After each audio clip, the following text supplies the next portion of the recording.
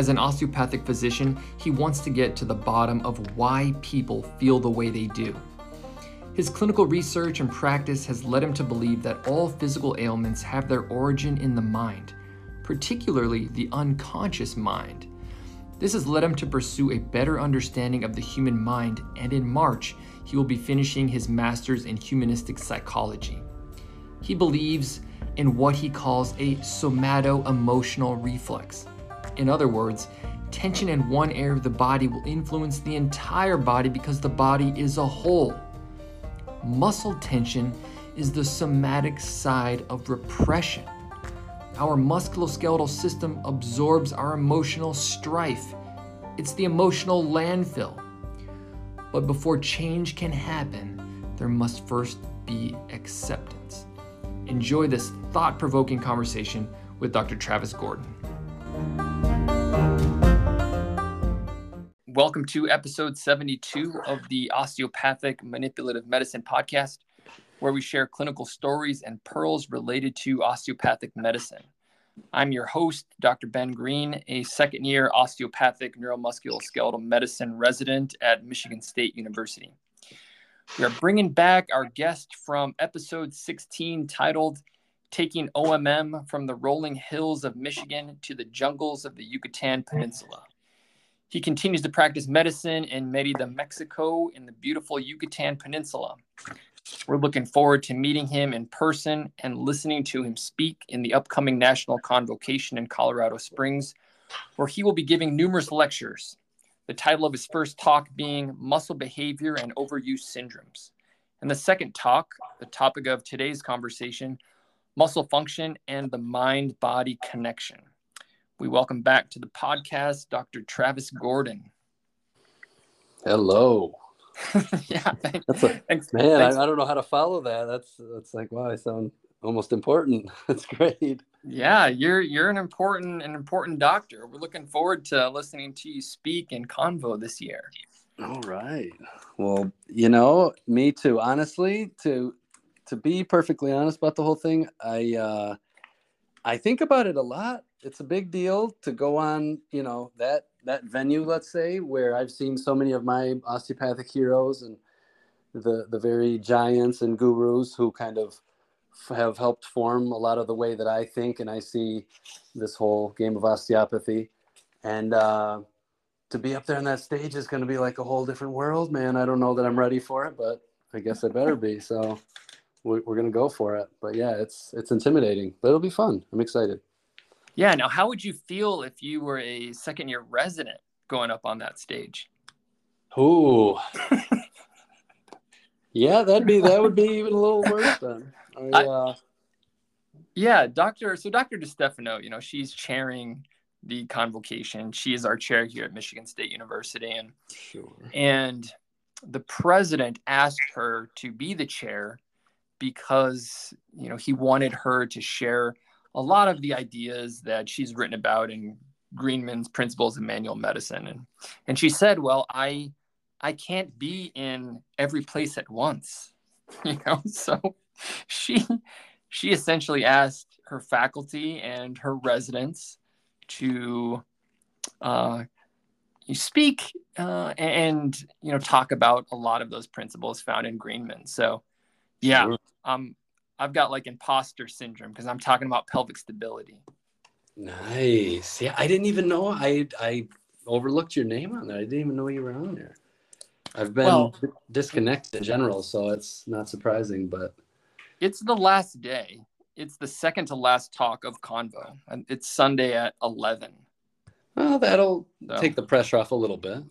Yeah. Some people will have ducked out. You got that going for you. But it's going to be, uploaded and documented digitally forever, so that's still there. Yeah. Oh, I forgot about that part. No pressure. No, I went the wrong way with that. No, that's fine. Not helping. That's totally fine. Well, Dr. Gordon, it's February 15th, and I'm going to switch gears here a little bit. I'm here in East Lansing, and we all know about what happened on Monday with the mass shooting that happened on campus. Sure. And, you being a MSU alum and running the Michigan State University Clinic.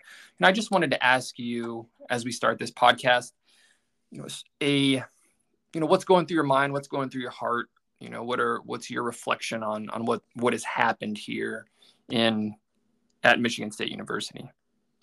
Sure. Yeah. Thanks for the question. I mean, it's so fresh in our minds and our hearts. It's hard not to talk about it, so it's a very valid topic and question. And I really don't consider myself an expert, and I don't know who really would be, who deals with these things on a relatively frequent basis. And I hope no one, but, I'll start with the way the whole thing kind of ended was, the assailant taking his own life, which seems to be the way it always goes in these. And it, and it, I guess it kind of makes sense. I'm assuming whether this person is of sound, mind, body, spirit, all this, or if they're in an active psychotic break, or if they're having, their consciousness is becoming real for them.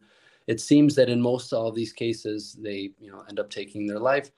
And like I say, not surprisingly, but the one thing that went through my mind was, after just how horrid it was. And I'm getting these like updates, and they're kind of somewhere conflicting and back, and none of them were good. And I'm good. I don't want to even I'll hear it when it finally, comes out.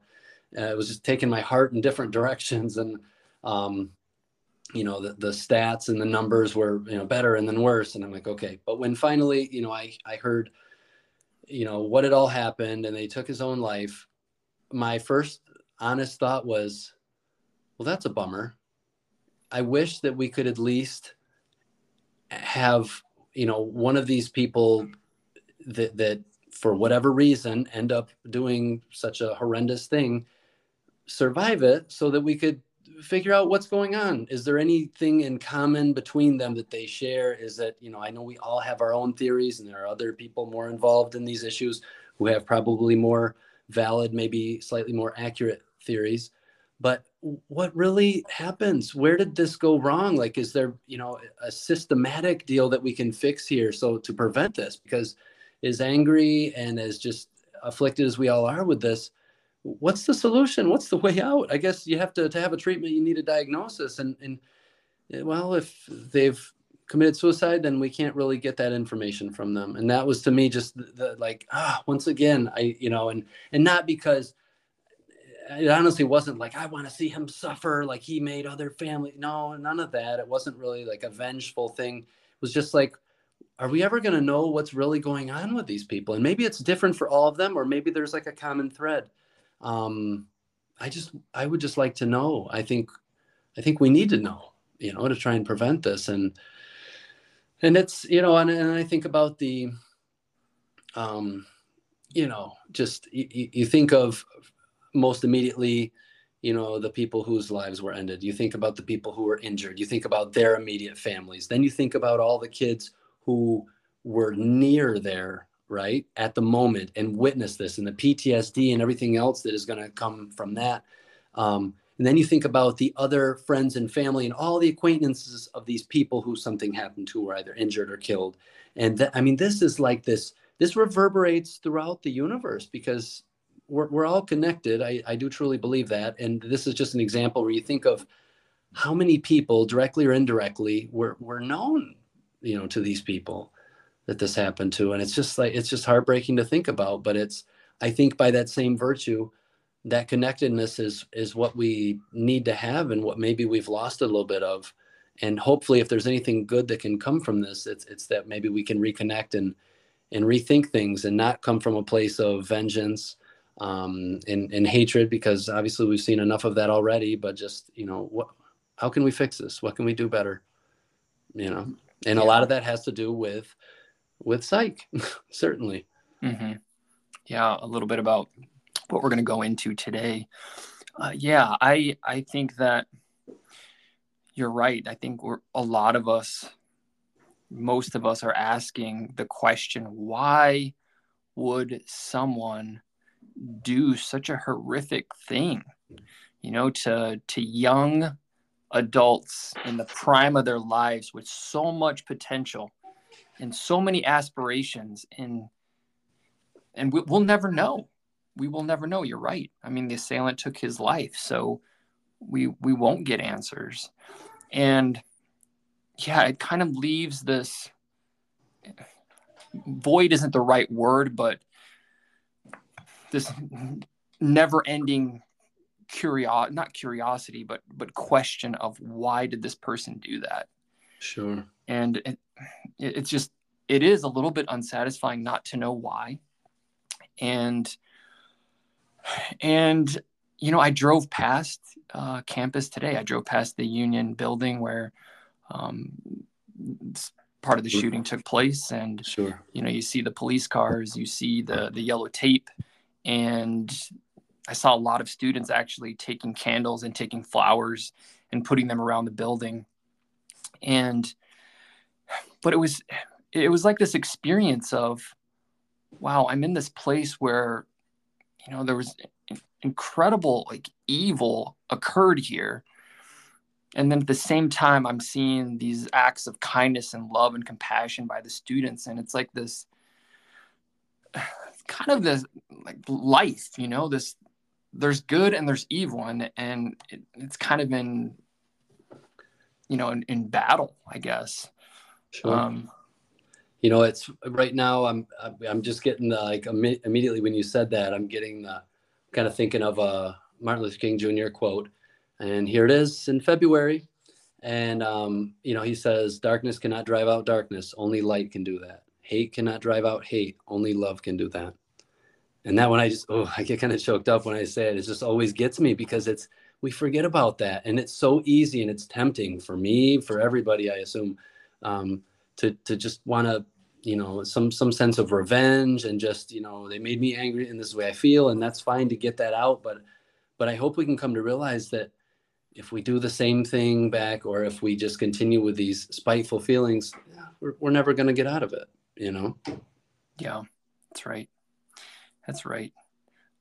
So. And it's very interesting, I think, what you say about the connectedness, and that each one of our actions, whether good or evil or bad, has reverberations. I know that I'll never be able to, well, I don't think it's going to be easy to go back into the Union building and, have not remember what happened there.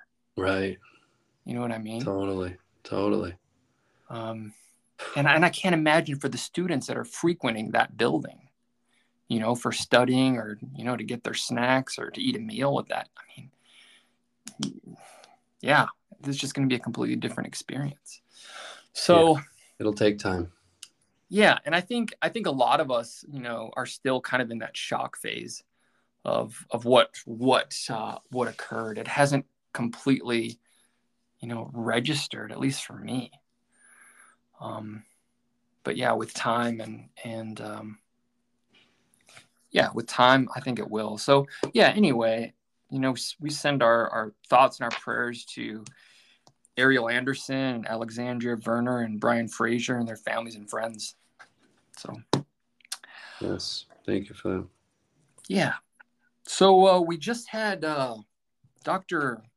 I'm going to switch gears again here. Dr. Mark Beard was just down there with you in the Yucatan Peninsula, and he came back, and I said, Mark, you got to talk to us about what you learned from Dr. Gordon, and he, he shared what he learned and what he saw you do and how you treat, and I was just really, really intrigued by this mind-body approach, which I really want to learn from you, learn more about it from you. Yeah, when are you coming down here, by the way, Ben? Yeah, Speaking of which, let me put you on the spot here. I really, really want to go down there. The challenge is that I'm hopefully going to apply for a sports medicine fellowship following residency, and we only get 4 weeks of away rotations during the year. So maybe Dr. Zatkin will make an exception for me, but yeah, I'm thinking about doing 2 weeks in one place that I'm, Virginia College of Osteopathic Medicine, 2 weeks in University of North Texas, two schools that I'm really interested in. And then I don't have Sure. any more time, Dr. Gordon. So Yeah, I know you got to be applying. God, it's like you can't even end after. It's like you got into residency, now you got to do fellowship. It's like you got to do the application process all over again. I didn't have to go through that, thankfully. Like after I did 2 residencies in one, and it was like that was enough, But like I couldn't imagine a fellowship, man. That's yeah, I'll allow that exception. We'll still try for it. Maybe Zatkin will be so stoked with the presentation and whatever at Convo that he's just going to be like, you know what, I want to go down there. yeah, yeah. You got to I pull won't keep some my hopes strings up. for me. You got to pull some strings for me. I'll do my best. But anyway, before we get into that, what new hobbies have you been up to? Oh, so yeah, I don't remember if the last time I was in this or this was the deal, but I am a vanilla farmer of sorts, and that continues to evolve. I don't know if we talked about it before, like I say, but We didn't. it's a beautiful thing, man. I've learned a lot because, right, you're probably right now like, what is vanilla? Like, is that I've seen it on like my cereal boxes and on like I know what yogurt, vanilla ice cream. extract is, and I It's know like, that it's very expensive. yeah, yeah, exactly. And like vanilla bean, it's a bean. I'm like, it's not a bean. It refers to more of like a green bean as the shape of the pod thing that comes out. And then that has to get dried and dehydrated. And it turns black and smells amazing and tastes amazing in very low concentration doses. But the whole farming process, it's been a hoot. It's an expensive hoot at that. It's just, I mean, I have workers and I gotta keep them paid and everybody happy, and then things go wrong, and some sort of, I don't know, machinery or tools are on the fritz and they have to be replaced or fixed or whatever. But it's forced me to become more of a leader. I realized through this that I always have been the type to kind of, I mean, I've always been in leadership positions, but I've never considered myself a leader. I'm just like, hey, I'm going to do my thing. And hopefully you guys will want to follow that. If you like it, if not, whatever, we'll just do different things. That's been my style of leadership. But when this, it's like, oh my God, something's wrong with the vanilla. What are we going to do? Or these plants are dying, or, oh God, the generator is broke, and it's like, the skipper always knows what to do, even if he doesn't know what to do. And like, I'm at the helm here and I got to make it happen. And so like, I had to assume that role, and it was very, there was a lot of growth in that. It was great. So, I think I'm more of a leader now through my farming endeavors, escapades, if you will. And it's going well. The plants haven't died. They're still trucking along, and in about a year and a half, hopefully I'll be having my first harvest. And I just put up like 400 fruit trees. I got this huge vegetable garden thing. I got like 40 Brazilian coconut trees, supposed to be the best coconuts in the world. And so we'll see where it goes, but it's fun. It's like, honestly, what it's about is me with a machete in my hand, and my dog goes with me, and we just go wild out in the wilderness, and I chop down little trees that need to be thinned out with my machete, and I feel more manly, or I don't know, it's like a great exercise. I get aggression out. Like it's my therapy every Saturday. Man, before too long, you're going to be hacking through the jungle, and you're probably going to come upon a pyramid. Well, I'm hoping so. I'm hoping some ruins. So. That'll give us something nice to talk about in the next podcast for sure. So you're doing this commercially then? This is a commercial operation. Yeah, it's not. I mean, it's like, my stance on that is, as I always say, most people doing vanilla, it's their A game, it's their deal, and if it doesn't work out, then they are financially screwed. And so my stance is more like, I want to live this experience. I want to see how this works. I am definitely not opposed to money it could potentially make for me. For example, a kilo of dried vanilla, which is basically I have, 2,200 plants of vanilla, and a few have died probably, so close to that. And a kilo is basically, when it's all dried and said and done, is basically what 5 plants in a year will produce for you. And a kilo of it goes for about 700, 800, 600 to $800. Wow. on the market there. And basically that's like export price or even domestically. There's a huge demand for vanilla. It's worth its weight in silver. It's a big deal. And the problem is that it's all fake. Everybody's just like synthesizing it and whatever, and it's Hmm. garbage. And people love vanilla. Like, and vanilla has many medicinal properties. It actually shares some of the same components of human breast milk. And so babies, newborns with apnea that can die from stopping breathing, um, smelling vanilla will cure that, or can. And there's evidence to support that. And so it's like, and it helps. It's a strong anxiolytic. It's like a low dose benzodiazepine, if you will. And so it facilitates a natural birth as well because it relaxes the woman. It has a lot of. It's got like wound healing properties, immune system strengthening. It helps with menstrual issues. So it's a very valuable thing. And the Mayans used to farm it 500 years ago, and nobody's really done it since. They've forgotten about it. So here comes the gringo to a foreign land to tell them, hey guys, you need to like retake up your heritage here. This is some cool stuff. And everybody's like, yeah, I mean, it's like everybody loves vanilla. Everybody just, there's something really cool about it. And everybody wants, if they don't know much, they want to know more. I certainly love the flavor. I love the smell of it. Tell me about it, so I got that going for me. We'll see. That's neat. That's neat. That's exciting. So there aren't really many vanilla, I guess, plantations there in the Yucatan?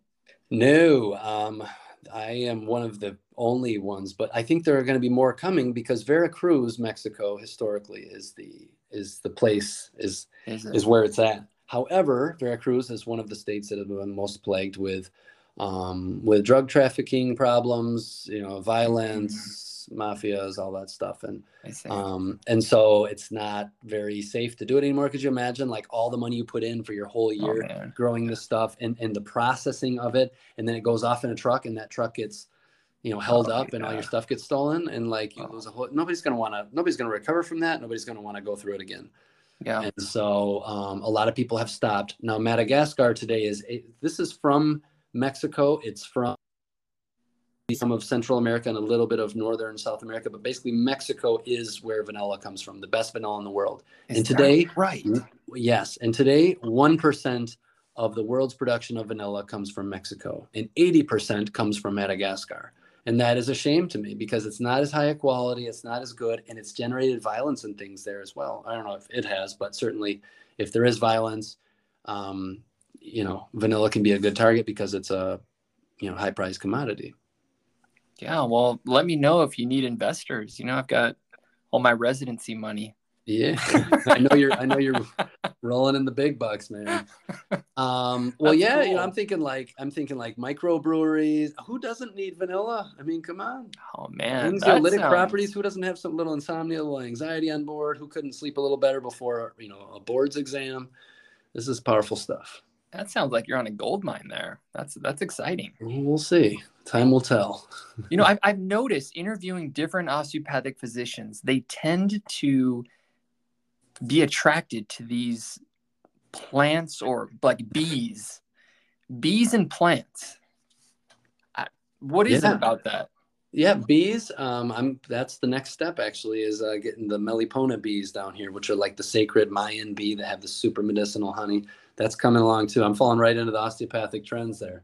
It's good to hear. It's good to know. It's like this natural, like natural healing, like how the earth can heal us. It's Well, it doesn't surprise me that much, Ben. I mean, think yeah. about it. Osteopaths are the ones who, remember that osteopathy is um, is a philosophy that tries to understand life in general and what this is Hmm. all about. And boy, Hmm. that's a big question, an important question for me is like, what the heck am I doing here? What's this all about? And if it's Absolutely. and it can't stop just with me. Like I recognize that I'm part of something. And so if I can understand or get some good examples from the rest of nature, how that works, maybe it'll help me understand how I work and human bodies work in general. And AT still talked a lot about that, so it doesn't surprise me that much. Yeah. No, it doesn't. It doesn't surprise me either. It inspires me actually. Yeah, well, good. What about Dr. Gordon? A book recommendation?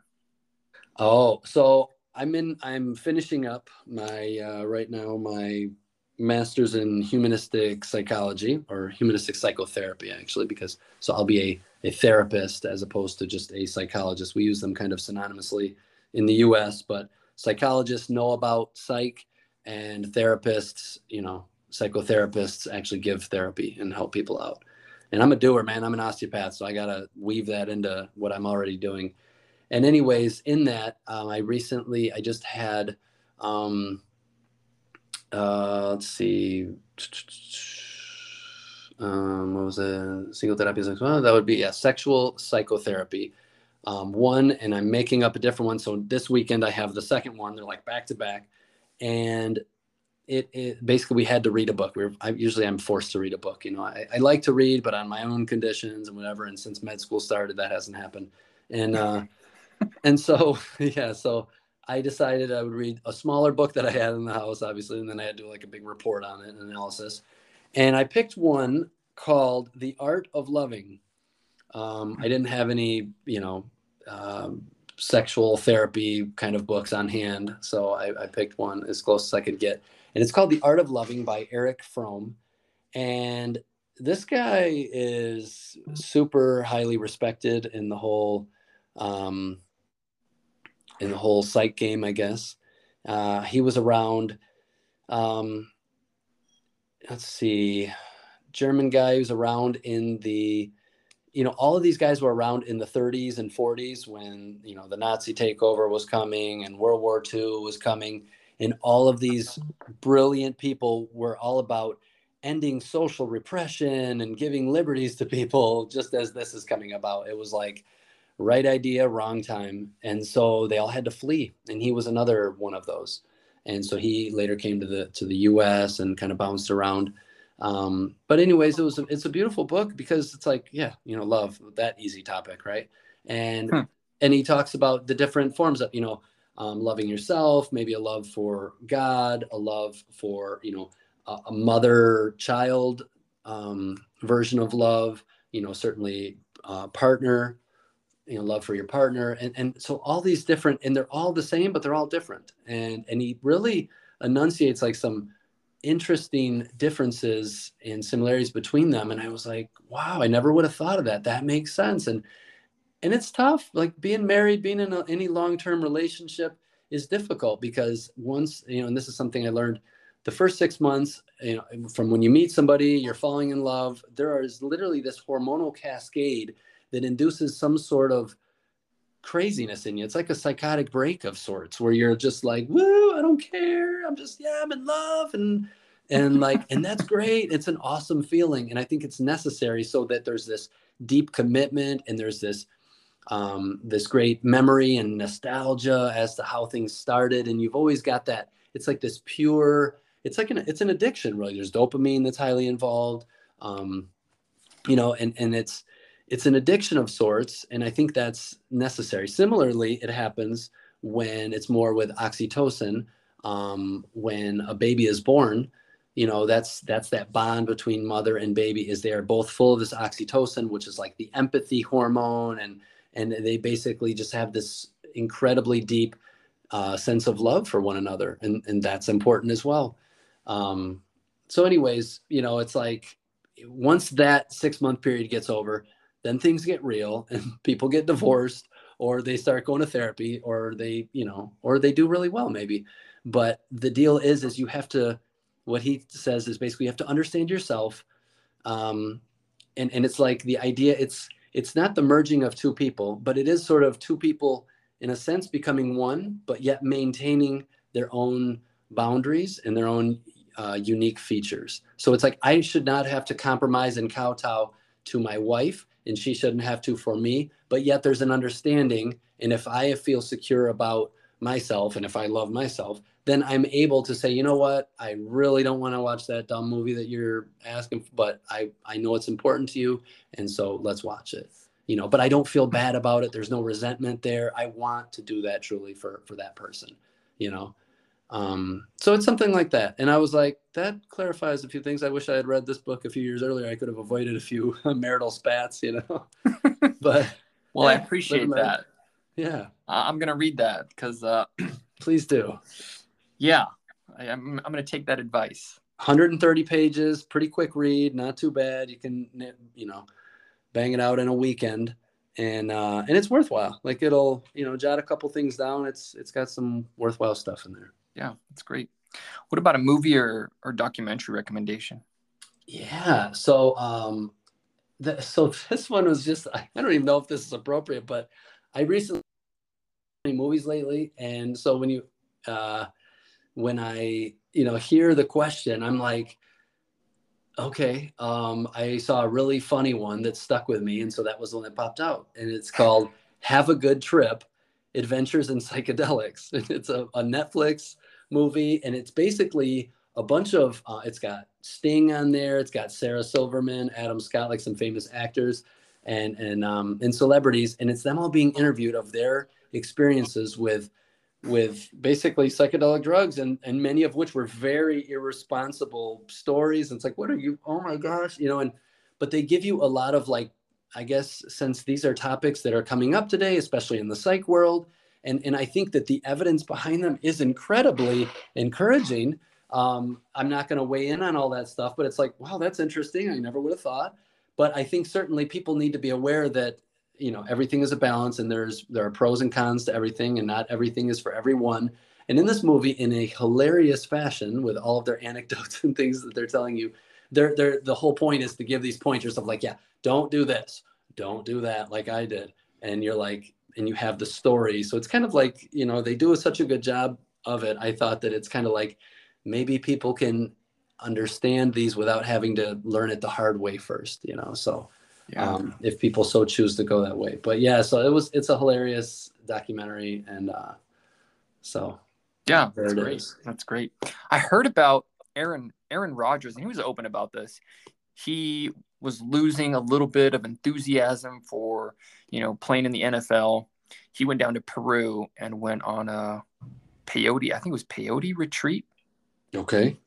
and says that it completely changed, not completely, but it definitely changed how he looked at his work and his job as an NFL quarterback, and it kind of reinvigorated him because it, like, created this mind shift. Yeah.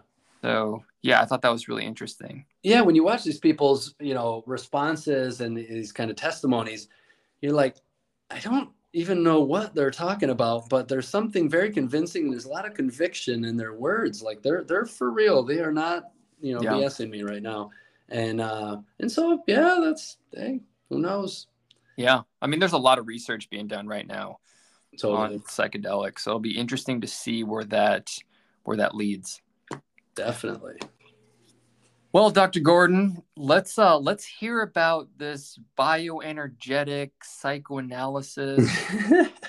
That you do. I'm really interested. Like, how did you become interested in this mind body work? It sounds like. Yeah. So I'll tell you what, this is something that really comes from a place of, I think this is me as an osteopath, and I think many, I think many osteopaths feel this way. It's like they say the osteopathic question is why. And I've been asked for, like, what is a word that best describes you and all this stuff. And I've heard that question a few times, and I've figured it out. It's curious. I actually, I think Einstein said that. God, that's got to be good. Then he said, I proclaim no specific talents. I'm only wildly curious. And that's what it is. If you don't care about knowing something, you're never going to know it, and you won't care anyways. Who cares? No harm, no foul. But I just got to know. And I might never know, and I'm okay with that too, but I'm going to enjoy the ride. And I just got to know where stuff's really coming from. And I am, to an obsessive level, man. I am always, I am very slow in many things. I can be very ADD. I can be, I could go on hours talking about all my deficiencies, but my strong suit is that, like, is pattern recognition, I think. So I find a patient, I see something that sparks my attention. Oh, that's interesting. What the heck happened? Okay. And then I kind of try and remember the things they had going on. And then I find somebody else eventually, but now it's on my radar. So I'm not just haphazardly finding it. Now I'm looking for it. And oh, there's another one. And of course, I think the universe just throws me like 8 of them in a week, just so that I can learn my lesson. And I'm like, oh my gosh, this one's got it too. Ooh, what do they have in common? And I start doing this whole like mental mapping thing out, and beautiful mind style. And it's just like, and I see another and another, and I start making these theories and then prove or disprove. And then, no, it's not that. Yes, it is that, except not totally. Modify that part. Later, the important detail comes and it just all makes sense. And so this is kind of how I live my clinical experiences. I just obsess over people. I'm a people person. I just want to know more than how this all works, specifically people. And I don't care how quote unquote crazy they are, how messed up their body is. I want to know their life story. And what I've found is everybody has an amazing story to tell. Everyone on this earth, I don't care what you've lived, not lived, whatever, and even if it's not you directly, your family makeup and how things came together, and you and your dynamics with the rest of this is all fascinating, and everybody's is different. Like, it never gets old because it's always like a new movie I'm watching. And so I never get bored with my work. I love it. I never know what's going to walk into my office, and like, I'm never going to get burnt out. And I think that's the problem that we never look at and examine as far as where physician burnout comes out. We're just not having fun, man. We're not fixing anybody. We're not having fun. We're signing prior auths. Oh God, I gotta get this insurance company off my back. Oh God, the hospital's coming down on me. I gotta see more patients. I gotta get more RVUs. And it just becomes a business. It just becomes a thing we have to do. I mean, we're already insanely in debt. If we would have known that we weren't even going to have fun or be like actually helping people in tangible ways, literally in the osteopath's case, like, would we have done it? I wouldn't have. And so thankfully, and very thankfully to Michigan State, I can be in a position here where I can focus on teaching and seeing patients, but where I don't have to charge them. And, like, I have the dream job, and I take it very seriously, and I am squeezing every bit of information and knowledge and wisdom out of it that I can. And that's where this comes from, is like, I got to know where things really come from. And I have found, for better or for worse, because honestly, and I'm going to say this at Convo too, look, I'm not the guy who, well, he's into psych. He's one of those people. No, dude, I am just a guy who wants to know how things work. And my clinical experiences and research have 100% led me to not only believe, but understand that the very base of all human, the basis and the base of all of physically of our anatomic and physiologic, let's say physical issues, come from the mind. That's where they start. They have to. And I'll tell you why. I don't know if right now, but if that's the moment, but basically, well, yeah, I don't know if anything is that, are we good up to now? Maybe you're going to get into this, Dr. Gordon, but you talked about your strong suit is pattern recognition. When you say pattern recognition, are you talking about biomechanical pattern recognition in the body, fascial strain recognition? What are you talking about there? Yeah, all of the above, and how it's all one thing, but sometimes in a piecemeal fashion, like you say. So I might notice, it could be like a medical diagnosis, a pathophys. Okay, this person's got, bile acid diarrhea. This person's got COPD. This person's got, this person's got this, got that. Where's that? And I'm never okay with just writing down a diagnosis. I gotta know where. Like, I want to write the prequel to Harrison's, because Harrison starts with, "Yup, things start going wrong," and I'm like, "Whoa, hold on." We got off on the wrong foot here. Why did they go wrong? Like, that doesn't just happen. What went wrong in the body? And nobody wants to, except osteopaths, nobody really wants to admit or try and understand where, that things, it's all self-inflicted. It all comes from the body. If the body is well and nothing has happened to it, or things have happened and they've been fixed, then nothing, there will be no pathology. Things don't come from nowhere. Everything's cause and effect. Everything is transactional. Everything has, a consequence. And if nothing has happened, if there's no cause, then there's no effect. But here we are just looking at the effects, and we don't care about the cause. And so I want to know what the cause is. Yeah.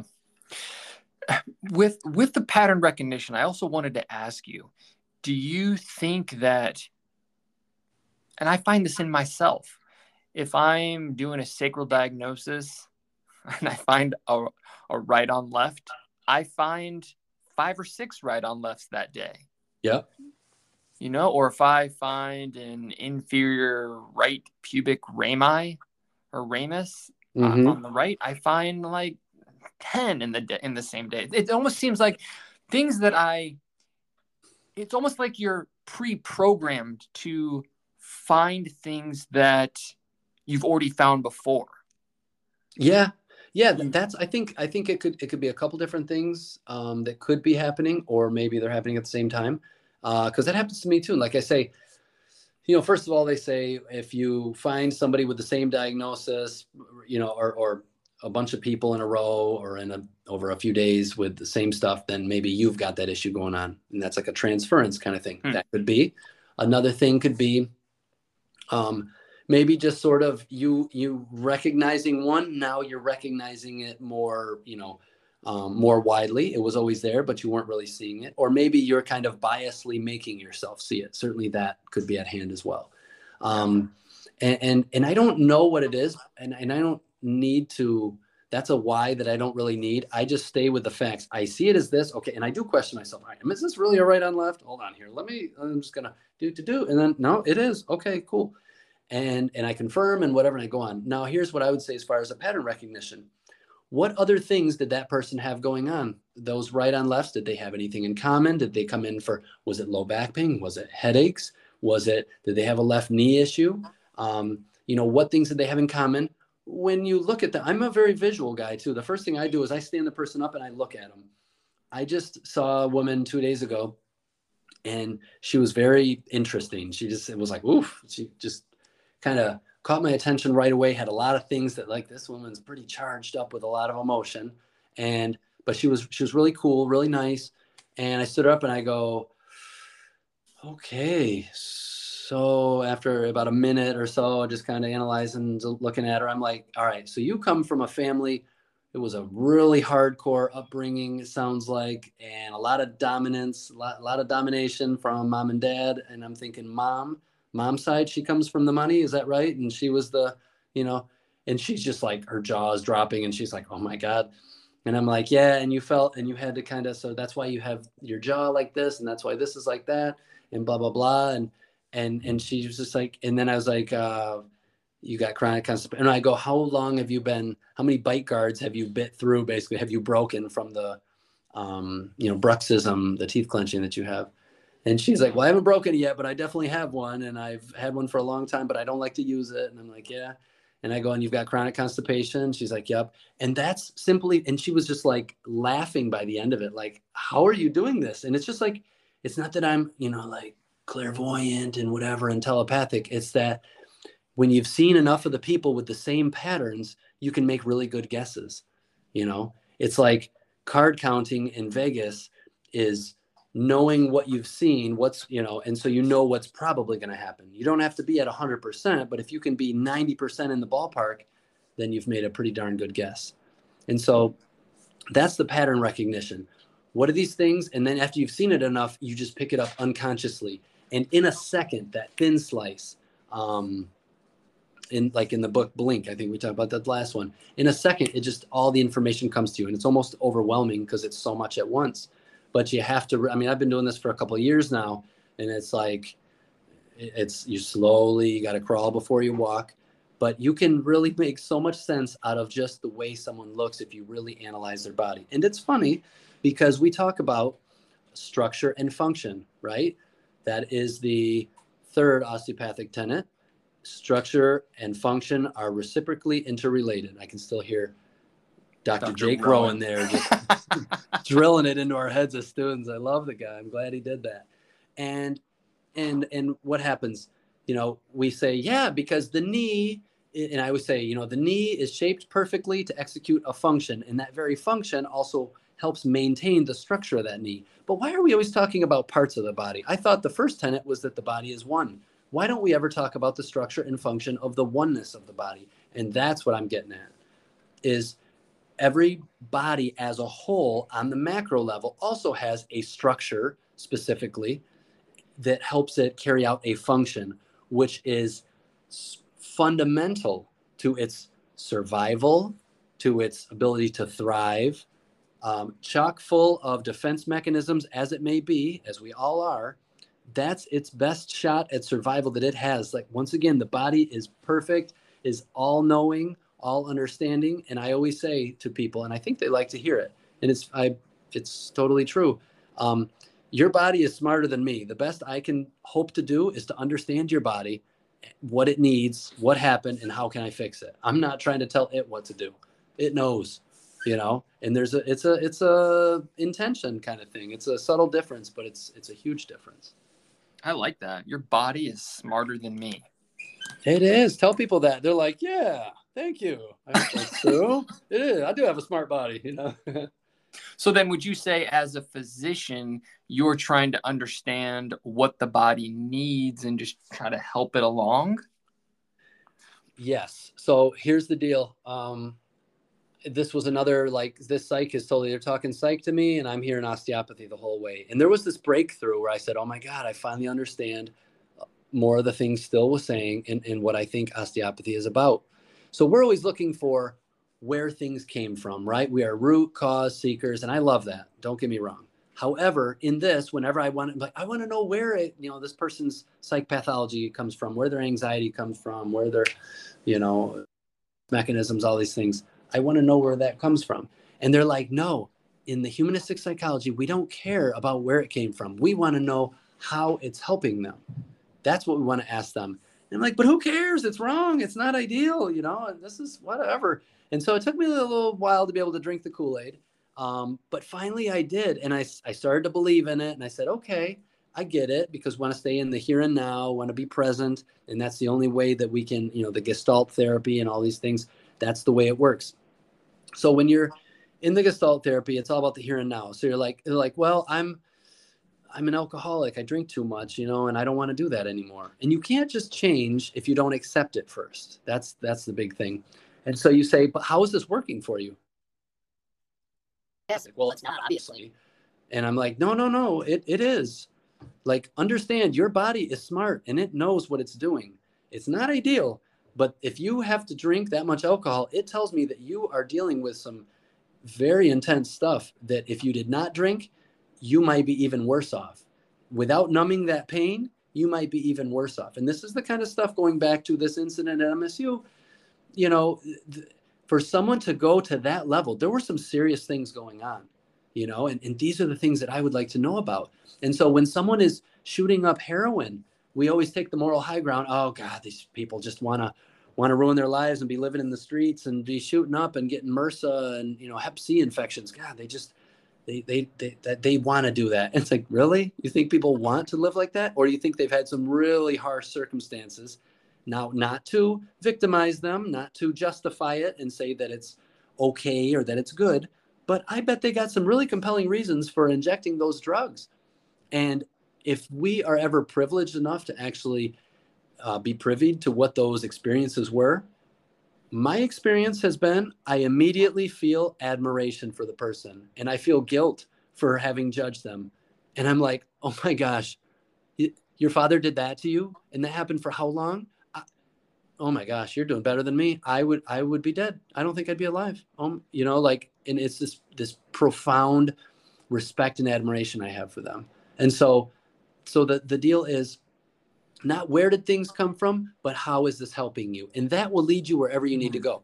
And just like the mind works, the body also works. It has to be the same if this mind-body thing actually works. And so that means if somebody has what do we call it? SOAS syndrome, right? Oh, I got a SOAS syndrome. Yeah, I've seen it 100 times. Okay, but did you ever ask yourself why? Remember that this is all mediated through the nervous system. This isn't the body just being under attack constantly and dealing with stuff, although that's one way to look at it, but rather the perfect, constant adaptation, modulation, regulation, according to all the horrible things that have happened to us in our lives, so that we don't feel pain physically and so that we don't feel pain emotionally. And these happen through the exact same process, actually, mediated by the nervous system in the middle. That's how the whole thing works. You have a nervous system in the middle that is running both sides. Just like a somatovisceral reflex, we should have a somato-emotional reflex, recognized as well. So, whoa, Dr. Gordon, I'm trying to That was a lot. Synthesize all this here. Think about it. Here we go. Remember how Still said, treat the health, right? Yes. Treat the health, and the objective of the physician should be to find health. Anyone can find pathology. I love that. It's so arrogant. He just throws it right in their face. Any one of you dummies can find pathology. I don't care. I'm looking for the health. And I was like, yeah, that sounds great, and I'm proud of it, but I don't understand it. But through the psych, I did. Why?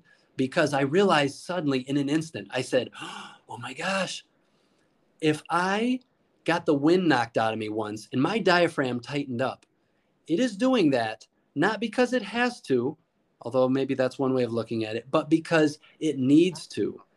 It is doing that because if I were to get hit in that same spot again, that might be the end of me. If something horrible happens, if I get, even a C-section is a horrible surgery that we minimize because the patient is awake when we do it, and it's very common.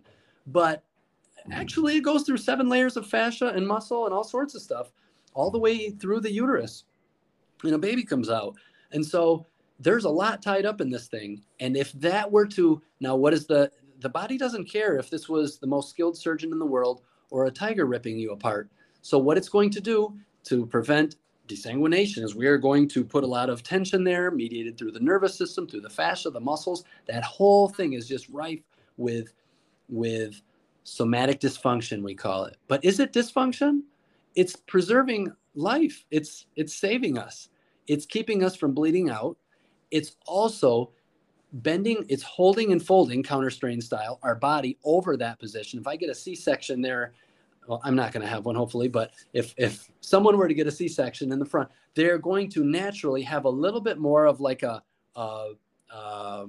flexed, if you will, like a hip flexed kind of position. They are protecting themselves from that being hurt again. And that is the health of the body. That is the all-knowing. Every single thing that happens, it puts tension on to protect itself. And so when we see dysfunction, where we see dysfunction, I see the body at work and the body keeping us alive. Because if it didn't do that, it would probably happen again and again. And then we'd really be screwed. But the body is always adapting. It's all-knowing.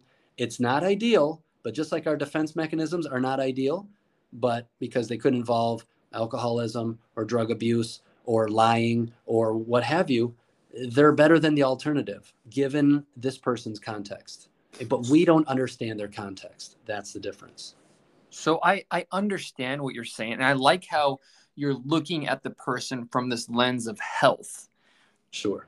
It's not the somatic dysfunction. It's your body's reaction to whatever that may be that is causing this strain pattern that you're finding. Trying to optimize movement or protect itself in some way. Right. Am I understanding that correctly? Yeah. If I got injured and my body did not respond to it, then it could easily happen again. And if it happens again, then I might die from it. That's like that double hit, it's definitely not ideal. And so what happens to minimize the chance of that happening again, tension forms in that area mediated by the nervous system through the muscles, the fascia, etc. All of that tension forms. And also it's on my brain's awareness now, and it changes the overall shape of my body. And so now next time something's going to happen, that position is automatically and unconsciously protected against, so that it doesn't get hit again. And that's the health of the body. That's the body saying, okay, well, boom, we've lost. It's like putting a tourniquet on, it's like, okay, we don't want to die, so we're going to put a tourniquet on here before we bleed out. It's not ideal, but it is what it is given the context that we've lived. Now, how does the mind come into play here, other than your body sending the signal to your central nervous system and your brain sending an efferent signal back to those muscles, fascia, tendon to protect itself, kind of lock down, maybe tighten? Sure. Think about if you get hit and then you get hit in a car, you get in a car wreck, you get hit by, I got hit by a baseball bat in the head when I was like 8, and I was gushing blood. I had to get stitches, all that. I tell you what, from now on, every time I'm near, it was funny. My kids, I'm showing them how to play paddle tennis here, and just yesterday they were like, my daughter was swinging, my boy was running by. I'm like, Liam, stay away. Like, don't go near her when she's swinging the racket. I got hit in the head. Anytime I'm around a baseball bat, I'm a little more aware of things. Like, your mind does not forget either. So there is a memory, a cognitive memory. There is an unconscious.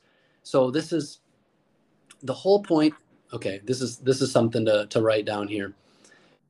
If the human body were nothing more, nothing less than the physical manifestation of the unconscious mind. That's what the body is. It is the physical reflection of everything in our unconscious mind. Therefore, it says things and displays things that we don't even understand about ourselves because it's hidden behind that curtain. That whole 85% of our mental capacity, which is unconscious, that's what our body is showing. And that's why, as physicians, there's so much value in looking at people's body and just understanding it. Just analyze every person visually, every patient that you see. Give yourself 2 minutes, and then you'll start to understand so many other things that you didn't before, and even about their mind. But there's kind of a way to do that, and it has to do specifically with the psychocorporeal or the mind-body medicine. And I see that since the hour is almost up, we won't even have time to get into those specific things like Dr. Beard was talking about. Well, I mean, I've got time if you do. Oh, well, I got time. If it's this stuff, I got time. I want to hear about this stuff. All right.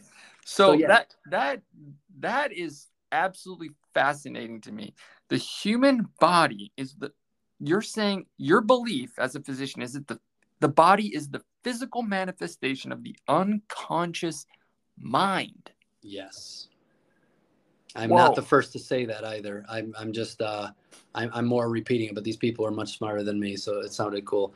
I do believe it to be true. I see it more and more every day. It's like you hear these osteopathic tenets and you're like, yeah, cool, that's interesting. All right, cool, I'll file that one away. And then years pass by and they mean more to you and they mean different things. And that's what this is for me. I'm like, oh my gosh, it's true.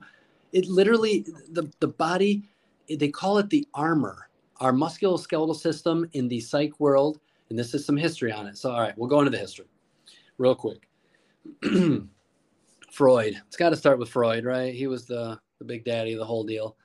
Yeah. And he was kind of crazy. He was eccentric and kind of a jerk in a lot of ways. But he was a genius and he figured out a lot of things. He talked about fixations, right? Oral fixation, anal fixation, phallic fixation.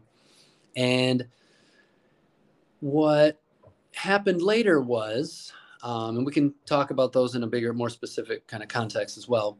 But then later, a guy named Wilhelm Reich, who was one of his, Freud had many disciples. I'm sure everybody wanted to study under him and be his protege and everything.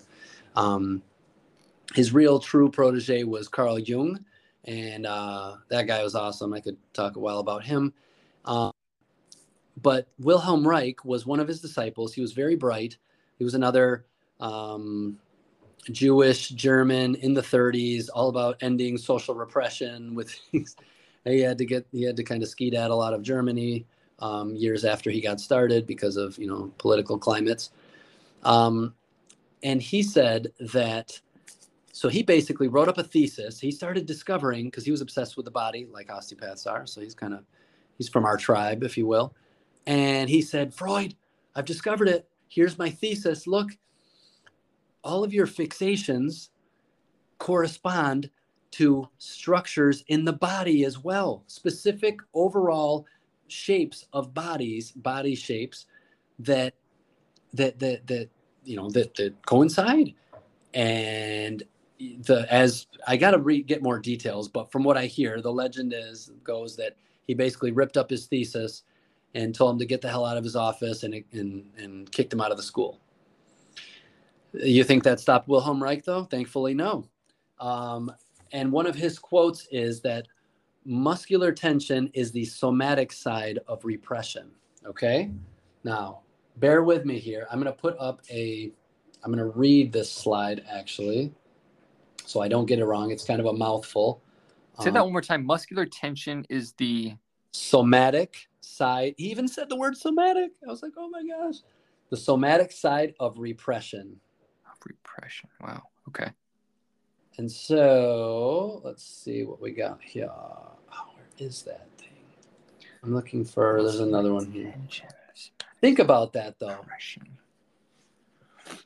Think about it for a second. What would that mean? Why would you need, I'll ask you, why would you need the body to have tension in order to repress a memory? What do you think? Why would the body need to have tension to repress a memory? I mean, according to what we were talking about earlier, the body is reacting in such a way to promote health, to live in a way that is I don't know if I want to say pain-free. Pain tolerable, sure. Pain tolerable. Yeah. Protective.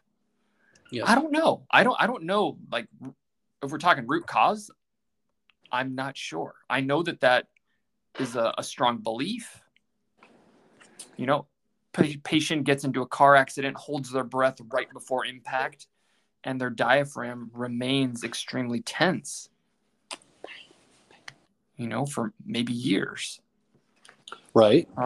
Which is less than ideal, I'll be the first to say. However, if they didn't tense up and just let themselves go, we have these reactions, to these incidents, these experiences for a reason. If they didn't do that, it could have been much worse.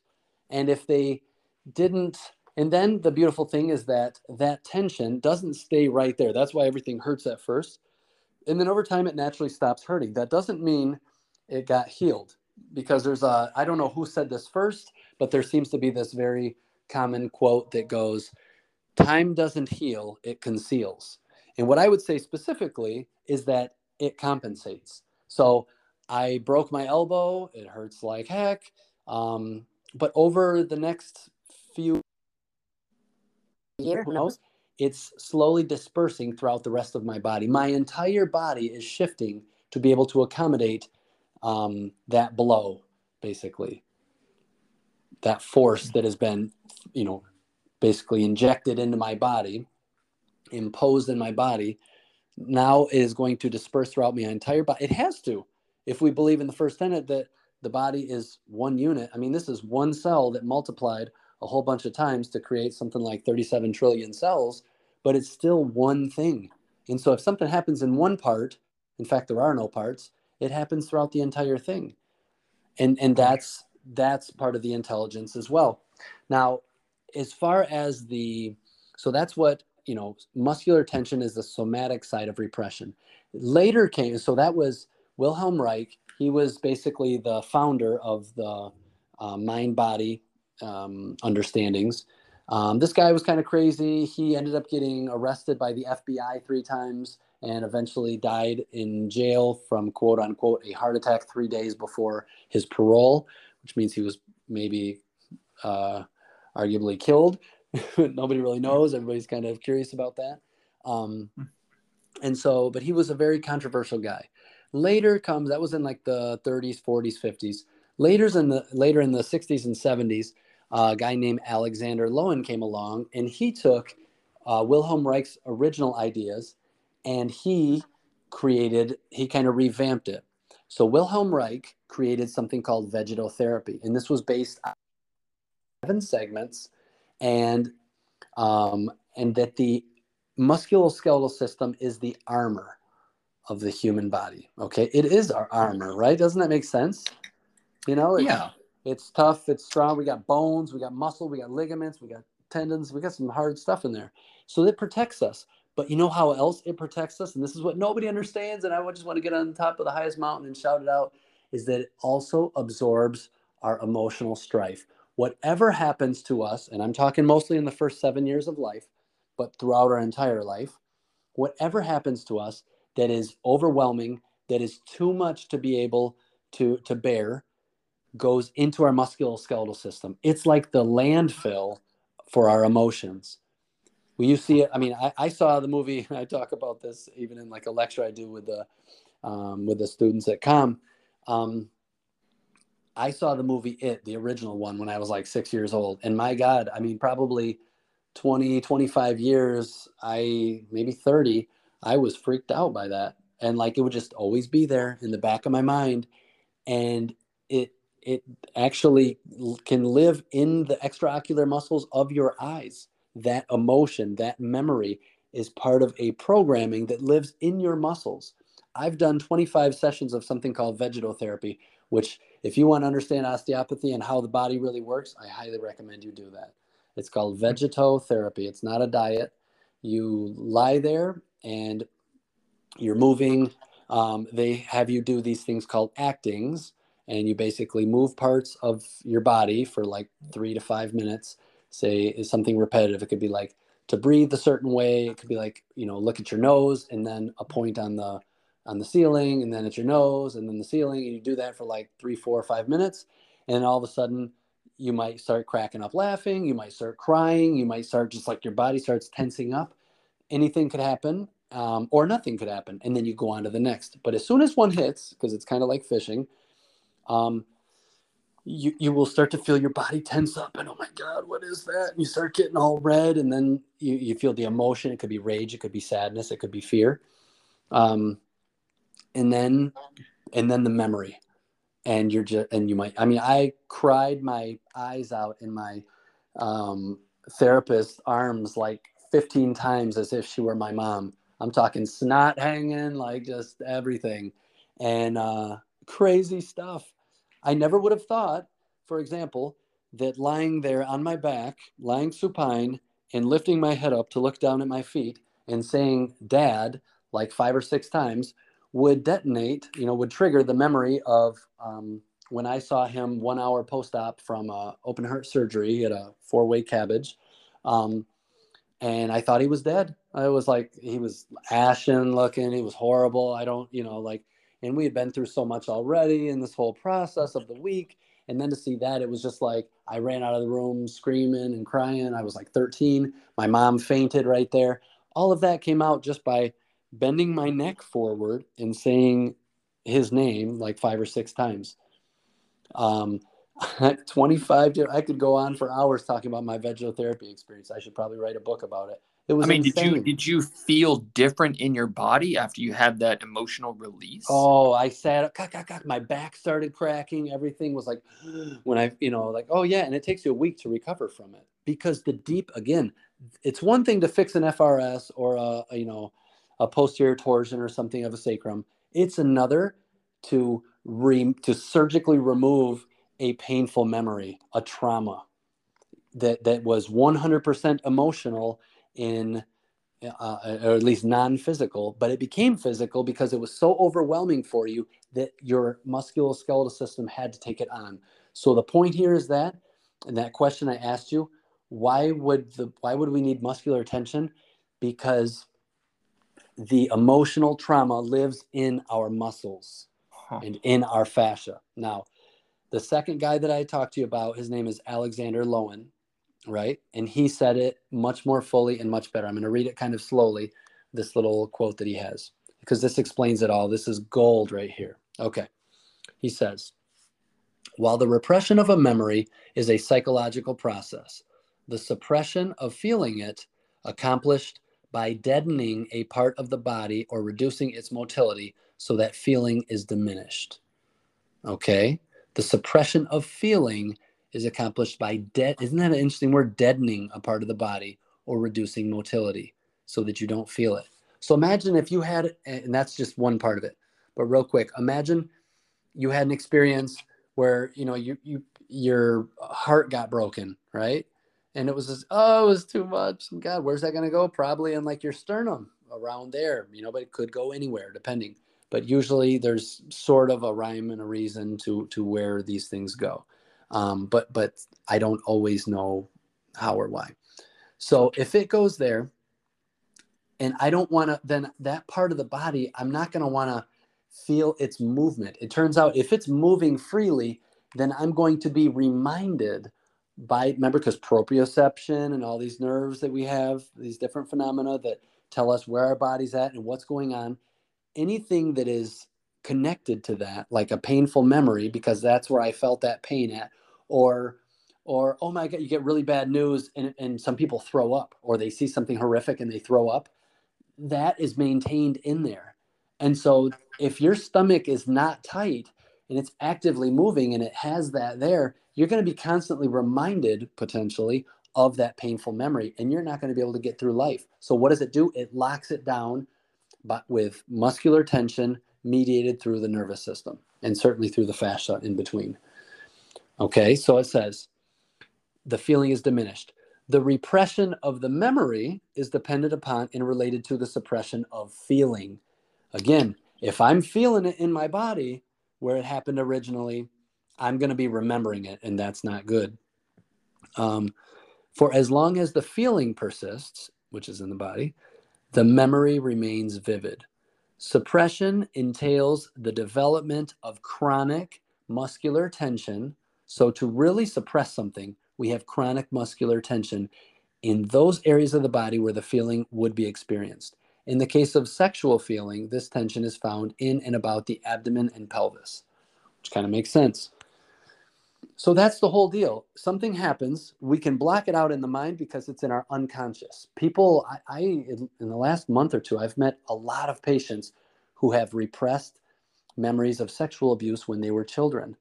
And they said, and then once my father or my older brother or whoever it was that it happened with died, all of a sudden I started having these crazy dreams and these flashbacks and these like unsettling thoughts and memories.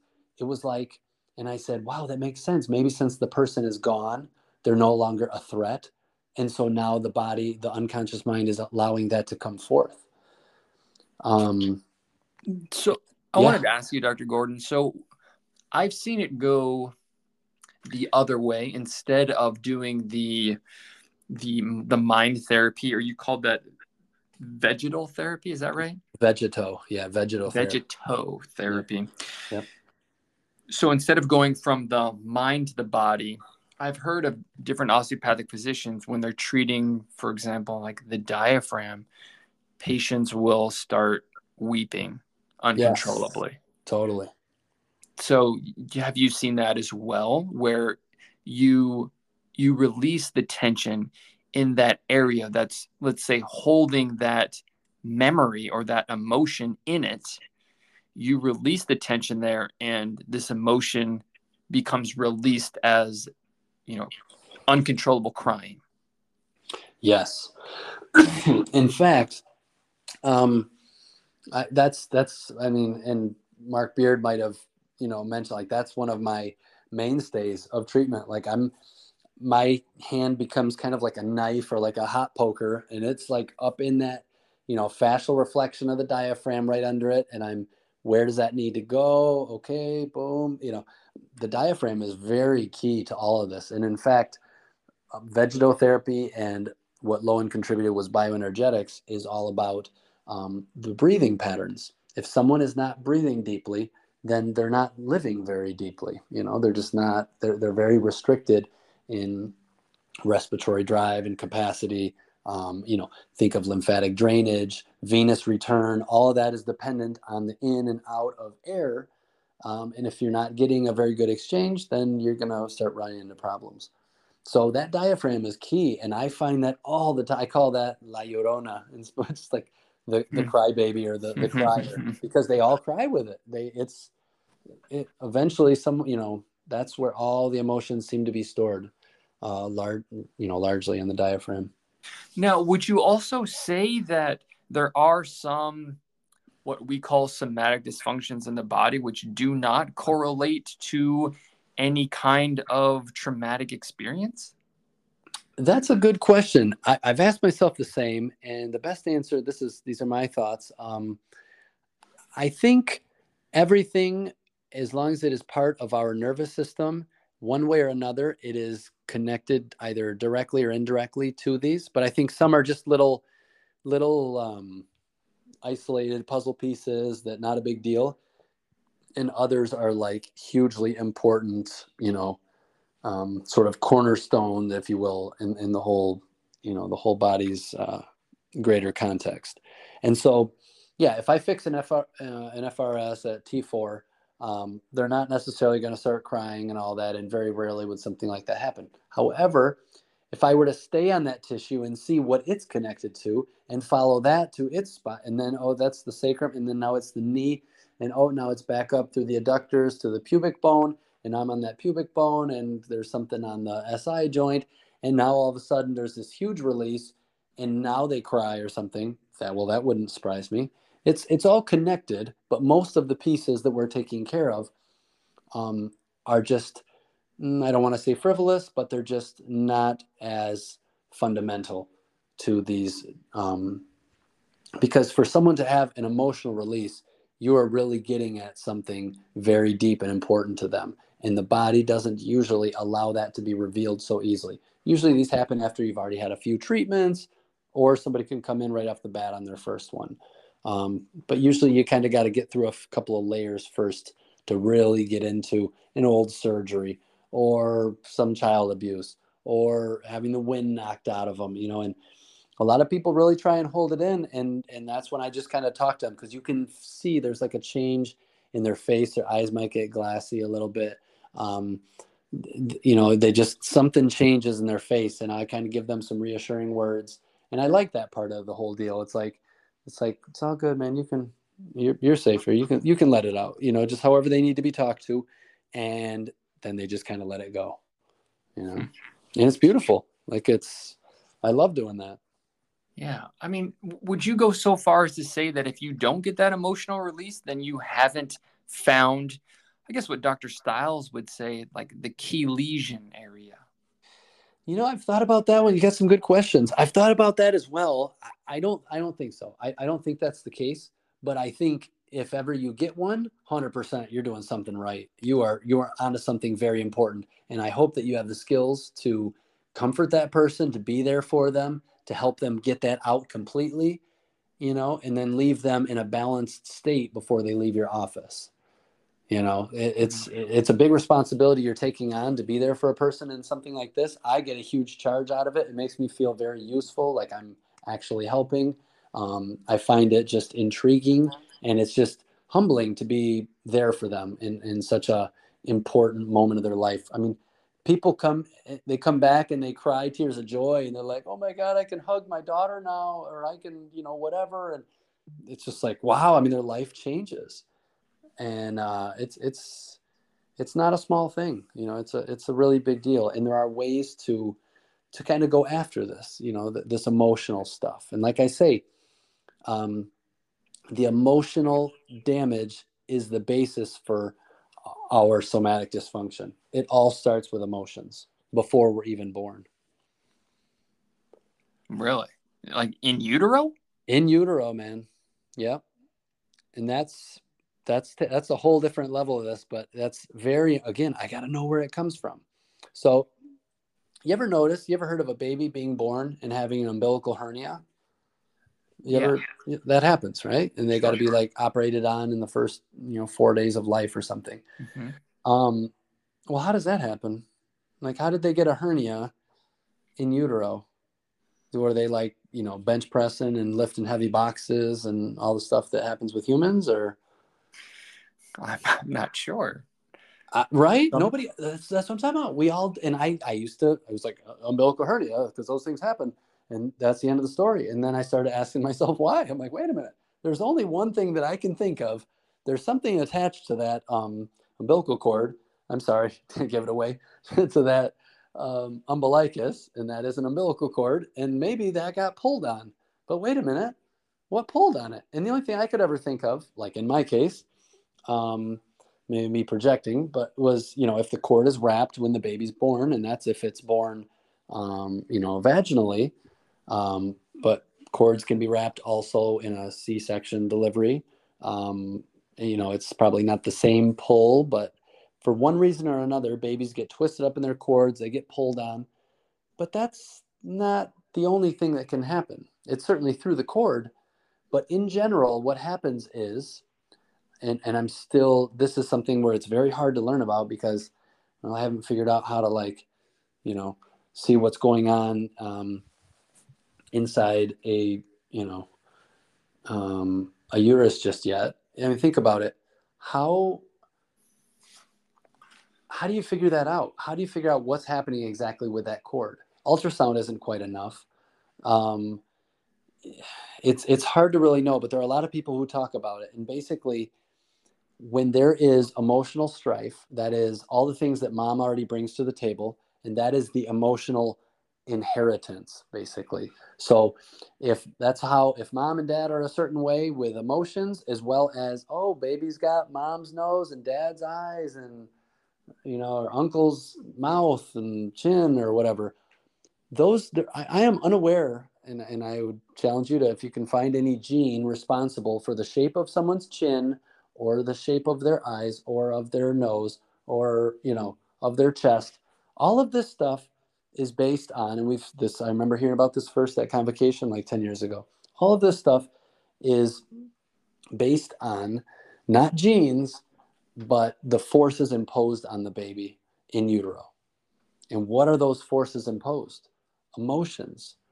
The emotions are probably felt in general, and they are expressed. Again, the baby is already repressing things because it's already difficult for the baby to deal with.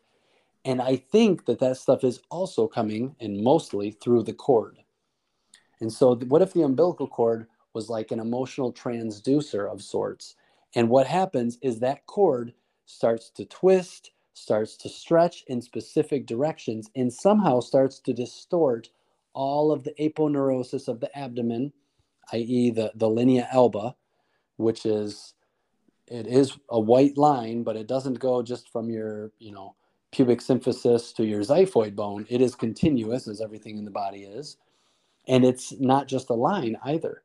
And so if you start to pull on some belly buttons and counter strain and go the way that they want to go, otherwise it's going to hurt, you will start to find some very interesting things. I have discovered that the cause of appendicitis seems to be from a wicked pull of that umbilical cord, or I guess we'll say umbilicus at this point, to the left, which means if I'm pulling it to the left, it's going to distort the right side of the trunk. And that is going to bind up the tip of the 12th right rib, which we know to be the Chapman's point for the appendix. And then eventually they have lymphatic stagnation. It starts to congest. It starts to expand out. It hurts. And eventually it can even burst. And we can have sepsis and even die from it. But these are things that, same thing with cholelithiasis. I've met girls that have been 12, 18, 15 years old, skinny as a rail, and have had a cholecystectomy. How is that possible if it's not something structural? And we know that the falciform ligament goes from the belly button to the liver. And so that is part of that same deal as well. So when these things start getting pulled on, by the time a baby is born, I guess my point is that by the time a baby is born, from my experience and my research, what it's all led me to is that we already kind of know what issues the baby is going to have, which is all emotional. It hasn't been physically injured in there. It's been emotionally injured. And that emotional injury is also good, because whatever ways of thinking mom and dad have, and whatever social environmental context there is outside in the real world that the baby doesn't even know about yet, that baby's about to be thrown into that world and it doesn't even know it. And so it needs to be prepared for those things. And so the baby is already being exposed to all this family lineage of emotional baggage and crap, that it's like, this isn't mine. I didn't do anything. But yeah, but you're going to have to deal with it. And so here you go. You're going to be dealing with this mother and with this father for a while here, and hopefully, And so these are the things that babies are already, and Lowen has a very good quote about that as well, that we are already programmed with all of our emotional needs, basically, through our parents by the time we're born. And that is all manifested physically in our body. That's a lot to take in, I know. Yeah. Yeah, it's interesting. So, I mean, what you are saying, or part of what you're saying, is that this baby is is dealing with emotional I don't baggage is the right word, but Baggage, go for emotional it. Yeah. strain Strife. from the muscle tension in the mother due to her like emotional tension and strife that she's dealing with that's influencing the baby. So essentially, yes. Let's say if a mother has a certain tendency, she has had, say that mother has had um, mm, sexual violence, something of that sort has happened to her. Maybe it's happened to her mother as well. This is, these things tend to kind of run in these in clusters like this in families. Um, if this has happened and this is an issue that lives in mom's unconscious mind, conscious mind, and in her body, then the baby will be exposed to that. Now, what exactly the repercussions will be, that's hard to say. But they will be exposed to it and they will be aware of it. But they won't know what it is. But oftentimes, I think that in the family history, if you will, is what leads to fibroids, a need for a C-section because, mother's not dilating, all these things, menorrhagia, metrorrhagia, all these different issues that are reproductive in nature, ovarian cysts. All I know is I happen to see tons of um, sexual violence, sexual abuse issues, both either in the person who, in the very patient who has these issues or in their parents. And then they have these issues. And I noticed, I said, man, that's interesting. And what I also find is that the belly button is pulled upward, which means that in utero, it was being pulled up, which means it was basically ripping everything below. So if the cord is pulling upward towards the head, then the part that's going to rip and be distorted is the part below the umbilicus, inferior to it, if that makes sense. Sure. And so that is going to, so wherever that distortion happens, remember that our linea alba is directly connected to all of our organs. There are fibers that penetrate into our organs. So whatever happens to your cord in utero is happening to your organs. And we know that there can be enough tension, which is emotional in nature, apparently, because I don't know how it could be that physical, that it can actually rip out your belly button and cause you an umbilical hernia. Or it can also cause bilateral inguinal hernias, or it can cause a hiatal hernia, or it can cause a ventral hernia, or rectus diastasis. Why is it that some women, when they're pregnant later on, so this has already happened, maybe they've always had an almost ventral hernia, and then they're pregnant, they have their baby, and then they have rectus diastasis. Why do only some women have that? Why do only some women's belly buttons pop out after about 6 months of being pregnant and others don't? Because they already have weakened fascia there because it was already pulled on before they were born. So these things are happening to us, and I think I guess my assertion would be that is the mechanism by which emotional transference happens to the baby. But that's some pretty deep stuff. I mean, that is deep. There are people that I see it. There are people that talk about it, but it's hard to prove. It's really, I just know how to treat it. I just pull on the belly button where it wants to go, and people start crying, and it works great, and all their problems get resolved. You pull on the belly button? Yeah, if really? I counter strain, I usually go indirect with things. I do a lot of counter strain, BLT, indirect myofascial release. Yeah. And I like to rack and crack them here and there as well after doing, the kind of the more soft tissue work that's needed.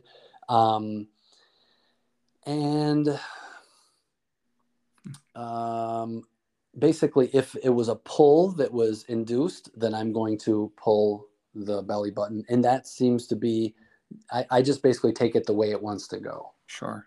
So if it was pulled on, it wants to be pulled on, but in which specific direction? Or is it twisted and pulled? Or how specifically was it? And so it's like you're taking them back through their prenatal days, and it gets pretty interesting. Oh, wow. See, now at Convo, I'm going to have you treat me. Yes. Yes. Always beware the people who have belly button piercings or a tattoo on their belly button. That means usually we put these things on areas that have been lesioned, but it's very unconscious, so we don't understand why. So we want to make it prettier, or we want to cover it up, or whatever reason, which is very unconscious. But those are the people that you really need to be pulling on their belly buttons. Yeah.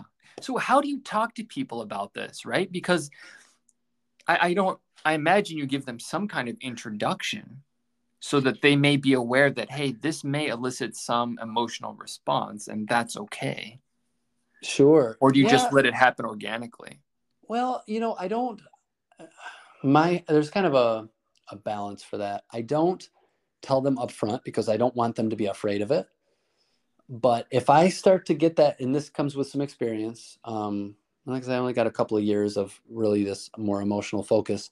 But if I start to notice that, oh, there's some deep stuff here, I'm into that diaphragm now. Okay, something might happen, or I notice a change in their face or something, or breathing pattern change, then I'll be like, what, hey, there's emotions in here too, and a lot of times they come out, and hey, that's, ask any other patient here. That's just kind of what happens. Like, you're not going to be the only one. It's all good. This is the perfect place for it, because to really get rid of this pain and this tension and whatever, usually an emotion has to come out with it. Like, I almost make it like, oh, by the way, the goal is to cry. Um, it just depends on the person, though. If I've got, a 70-year-old lady, it's going to be one way I'm going to talk to her. And if it's like a 40, 50-year-old kind of more macho kind of dude, then I'll have a different way. But I'm pretty much getting at the same message either way. It's like, hey, guys can cry too. It's all good, man. Just let her out. Just whatever you think they got to hear. And that's the art of it, really, is like, what does this person need to hear? If you were this person, because you're getting to know them, what do you think? What's the way they're going to want to have to hear it to be able to get rid of this problem? And usually men are are so repressed and all these things because we have problems, and there's no way we're going to let it out. And when they finally do, wow, it's pretty, whew, it's things cut loose, man. Yeah, that's true. When tough men cry, they really cry. Right? Yeah, I remember. I mean, this is somewhat related. I was my first delivery in Alaska. I'm in Fairbanks, and Oh, there's this wow. guy holding his wife's hand. He was like 300 pounds, tattoos everywhere, earrings everywhere, and Oh, I love it. foot long beard. He's like, "Honey, you're doing great. Keep pushing. You're doing great." And I was so supportive. And the baby was born, and he just broke down. Oh my God. That's what happened to Just me. blubbering. But Uh, I guess that's somewhat related to what you're saying. that's exactly what happened to me, actually. It was like I was Yeah. all good, and then it was like, wait a minute, a baby's about, like, a real live baby. My kid, oh my God. And then it happened, and I was just like, floodgates. It's crazy. Crazy. So what about these patients that seem to be attached to their pain? It is their identity. They Oh, don't know how to live outside of chronic pain. It's just who they are, sure. right? Well, that's a perfect question, and I would go right back to how's this working for you? When you're stuck, pull on some belly buttons, number one. Just start pulling on their belly button. Number two, not haphazardly, but kind of take it where it wants to go. And number two is ask them, when they're telling you about a problem or you perceive a problem, get them to try and bring it up, and be like, how is this working for you, though? Or is there anything good about this pain? And they're, of course, at first going to be like, no, of course not, dummy. Why would there be? It's like, well, no, hold on. I mean, like, pain might be a tough one, because it's like, you saying I'm malingering, no. But basically, when people take it on as their identity, that means they've, part of it may be just unavoidable, but part of it might also be, well, because I don't, people give me sympathy, and I'm known as that guy. Who am I going to be? I'm not going to be. Who am I going to be if I'm not that guy with all the back pain and who everybody feels sorry for? And that's where the attachment is because there can't be an attachment without there being something good to it for them. Even if it's not overall good or ideal or whatever, there's something good to it, and that's what they're attached to. So find the good in it. Ask them, how does this pain work for you? Like, how could you imagine without the pain? What would you do? You can do that kind of stuff. But and meanwhile, having this pain, like, how does this work for you? How is it working for you? Does it have? Is there anything good about it? Just anything, there's got to be something. And then you start to work with that a little bit. Well, I don't really have to do this anymore. Okay. I mean, that's not so bad. And try and get them to look at the pain as something not so bad.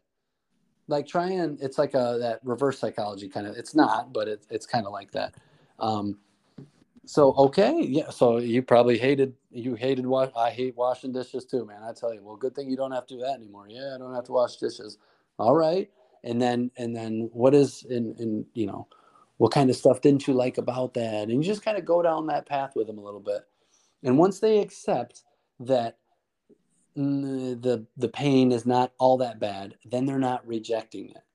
Because when they're rejecting something, then they're just, they're never going to get past it. And so people have to accept what they have first, then they can change it. And so when you're walking down this path with them of helping them maybe to accept the predicament that they're in, is that trying to elicit their unconscious mind that is manifesting in their body? Yep. Yes. And these are good talks to have. I mean, you got to have a little time in the session to be able to do it, but these are good talks to have to kind of get the body opened up, because they're suddenly discovering things that they always knew. They just didn't know that they knew. Okay. So you do like that part of not, of the pain. Okay. And they're like, yeah, I guess that part isn't so bad. So there is some good about, drinking too much. Yeah. I have fun. I'm in parties a lot and I get to hang out with people. Okay, good. And which is weird because you're like, no, I have to tell them it's bad and whatever. Yes, but that's not getting to the emotion. You got to help them uncover what it is that makes them do it. And once they realize that, and they're like, oh, well, now I don't have to be fighting with myself anymore, Yeah. Yeah, I had a patient a few months ago. He was adopted as a child, and coming to me with chronic low back pain, has had an extensive workup over the last decade. Nobody can figure out what's going on with him. Apparently, I mean, you look at him and you would think this is a very healthy 40-year-old man. Sure. Yet he's living in pain. And I forget what we were talking about, but at one moment in the conversation, he said, "You know what? I think that I'm attached to my pain. Yeah. I've this has been going on for a decade. I also am a little bit depressed because I have not had a significant other in a number of years, Sure. and I really don't know how to live other than waking up every morning and feeling my right low back hurt." Sure. So it was just very interesting to see him arrive to that conclusion. Yeah. And here you go. This is to that point. This let's see, Carl Jung, right? He's a super famous, he's a psychoanalyst. He was kind of Freud's true protege, but way cooler in my opinion. He says, and this goes to your patient, we cannot change anything until we accept it. Mm-hmm. Condemnation does not liberate, it oppresses. And so the whole point here because all of our patients, look, we're all telling them to lose weight. Hey man, you got to eat better. What do I eat though? I don't know. I'm a doctor. They didn't tell me about that. I mean, they don't. You got to eat better. You got to exercise more. And they're like, yeah, I got to exercise more. Okay, good. I'm going to, recommended exercises in my plan and blah, blah, blah. But they're not going to do it, or they probably won't. And so what I would ask them is, well, I don't know, exercise, it's like it's work. You got to get up and do stuff. And what do okay, you're not doing exercise, but what's good about not doing exercise? What do you enjoy about not, what do you do when you're not? Well, yeah, I get to wake up later. Yeah. Oh yeah. I like waking up late. Good. I like to this and that. I don't have to, yeah, the whole gym scene. I don't really understand. Good. So this is working for you, to not exercise. Well, you don't have to, and what if you just didn't? And yeah. And then suddenly it's like flips the script and they're like, yeah, I guess aren't you supposed to be telling me I have to exercise? Not if you don't want to. I'm not going to tell you to do whatever. You're a big kid. You can do it or not.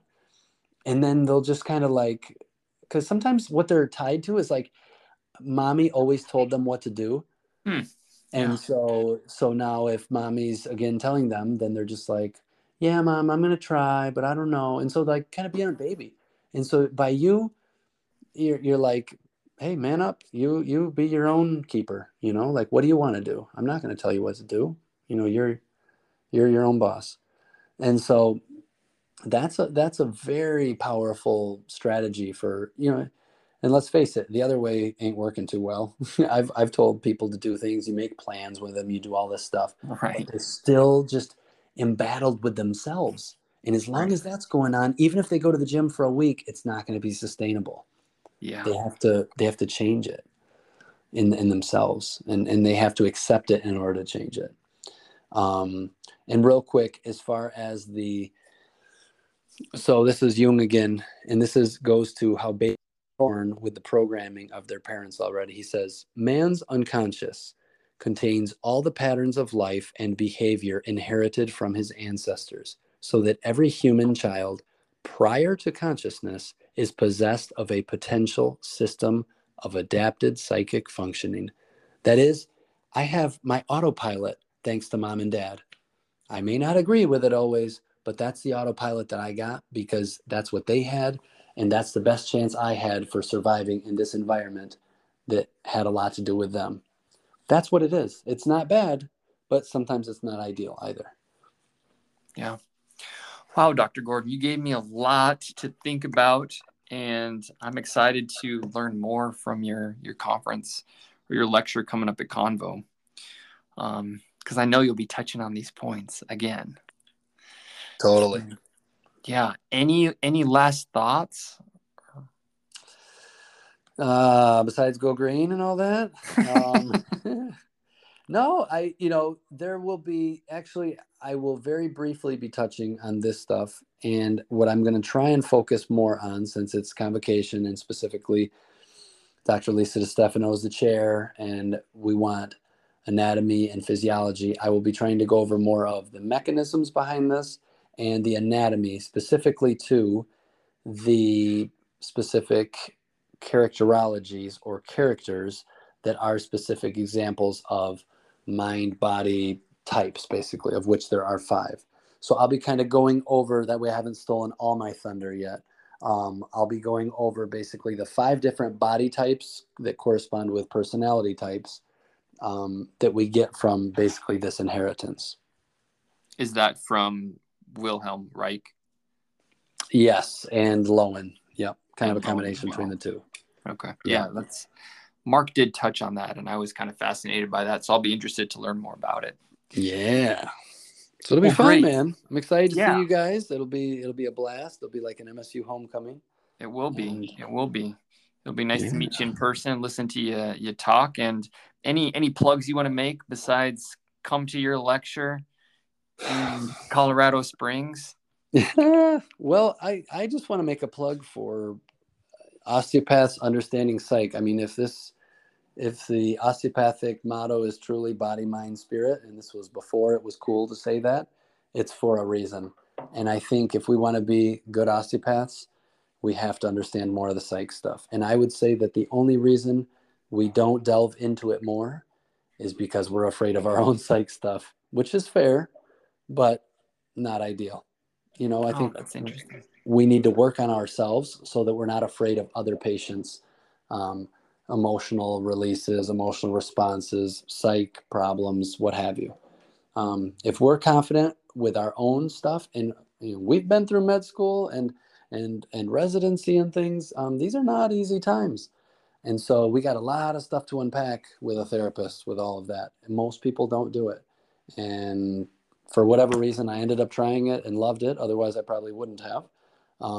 But yeah, I would highly recommend every physician go to a therapist and see what issues you have. And then you're like, oh, no wonder I don't like these patients, because they remind me of myself. That's how it goes a lot of times. That's really interesting. Now, where can you get this vegetotherapy? So you would basically have to just Google that and look for just kind of vegetotherapy, local, psychologists, therapists who do vegetotherapy. Yeah. So it's pretty common. I would say it's on the uncommon side, but common enough. Like in the Lansing area, certainly there should be a few providers who do it. Yeah. And they could be psychoanalysts, they could be, cognitive behavioral, they could be humanistic. There are different kind of movements of psych that would all do that, depending. Yeah. Okay. So, yeah. And then if people want to reach out to you, Dr. Gordon, how can they reach out to you? Email would be fine. GordonT7@msu.edu. Great. And I'll include that in the show notes. Well, thanks again for your time and sharing your hobbies. I'm excited about your vanilla bean farm. And really thank you for sharing your progression through osteopathy and sharing with us your approach to the person, this emotional approach, and how the emotions are stored in the tissue of the body. What a fascinating realization. It is. Thank you, Ben. Yeah. It's been a pleasure, and be well, my friend. You're almost to fellowship. Yeah, another year. We're getting there, though. Time flies. There you go. Okay. You have a great evening, Dr. Gordon. Thanks again. You too. Take care. Bye. Bye-bye.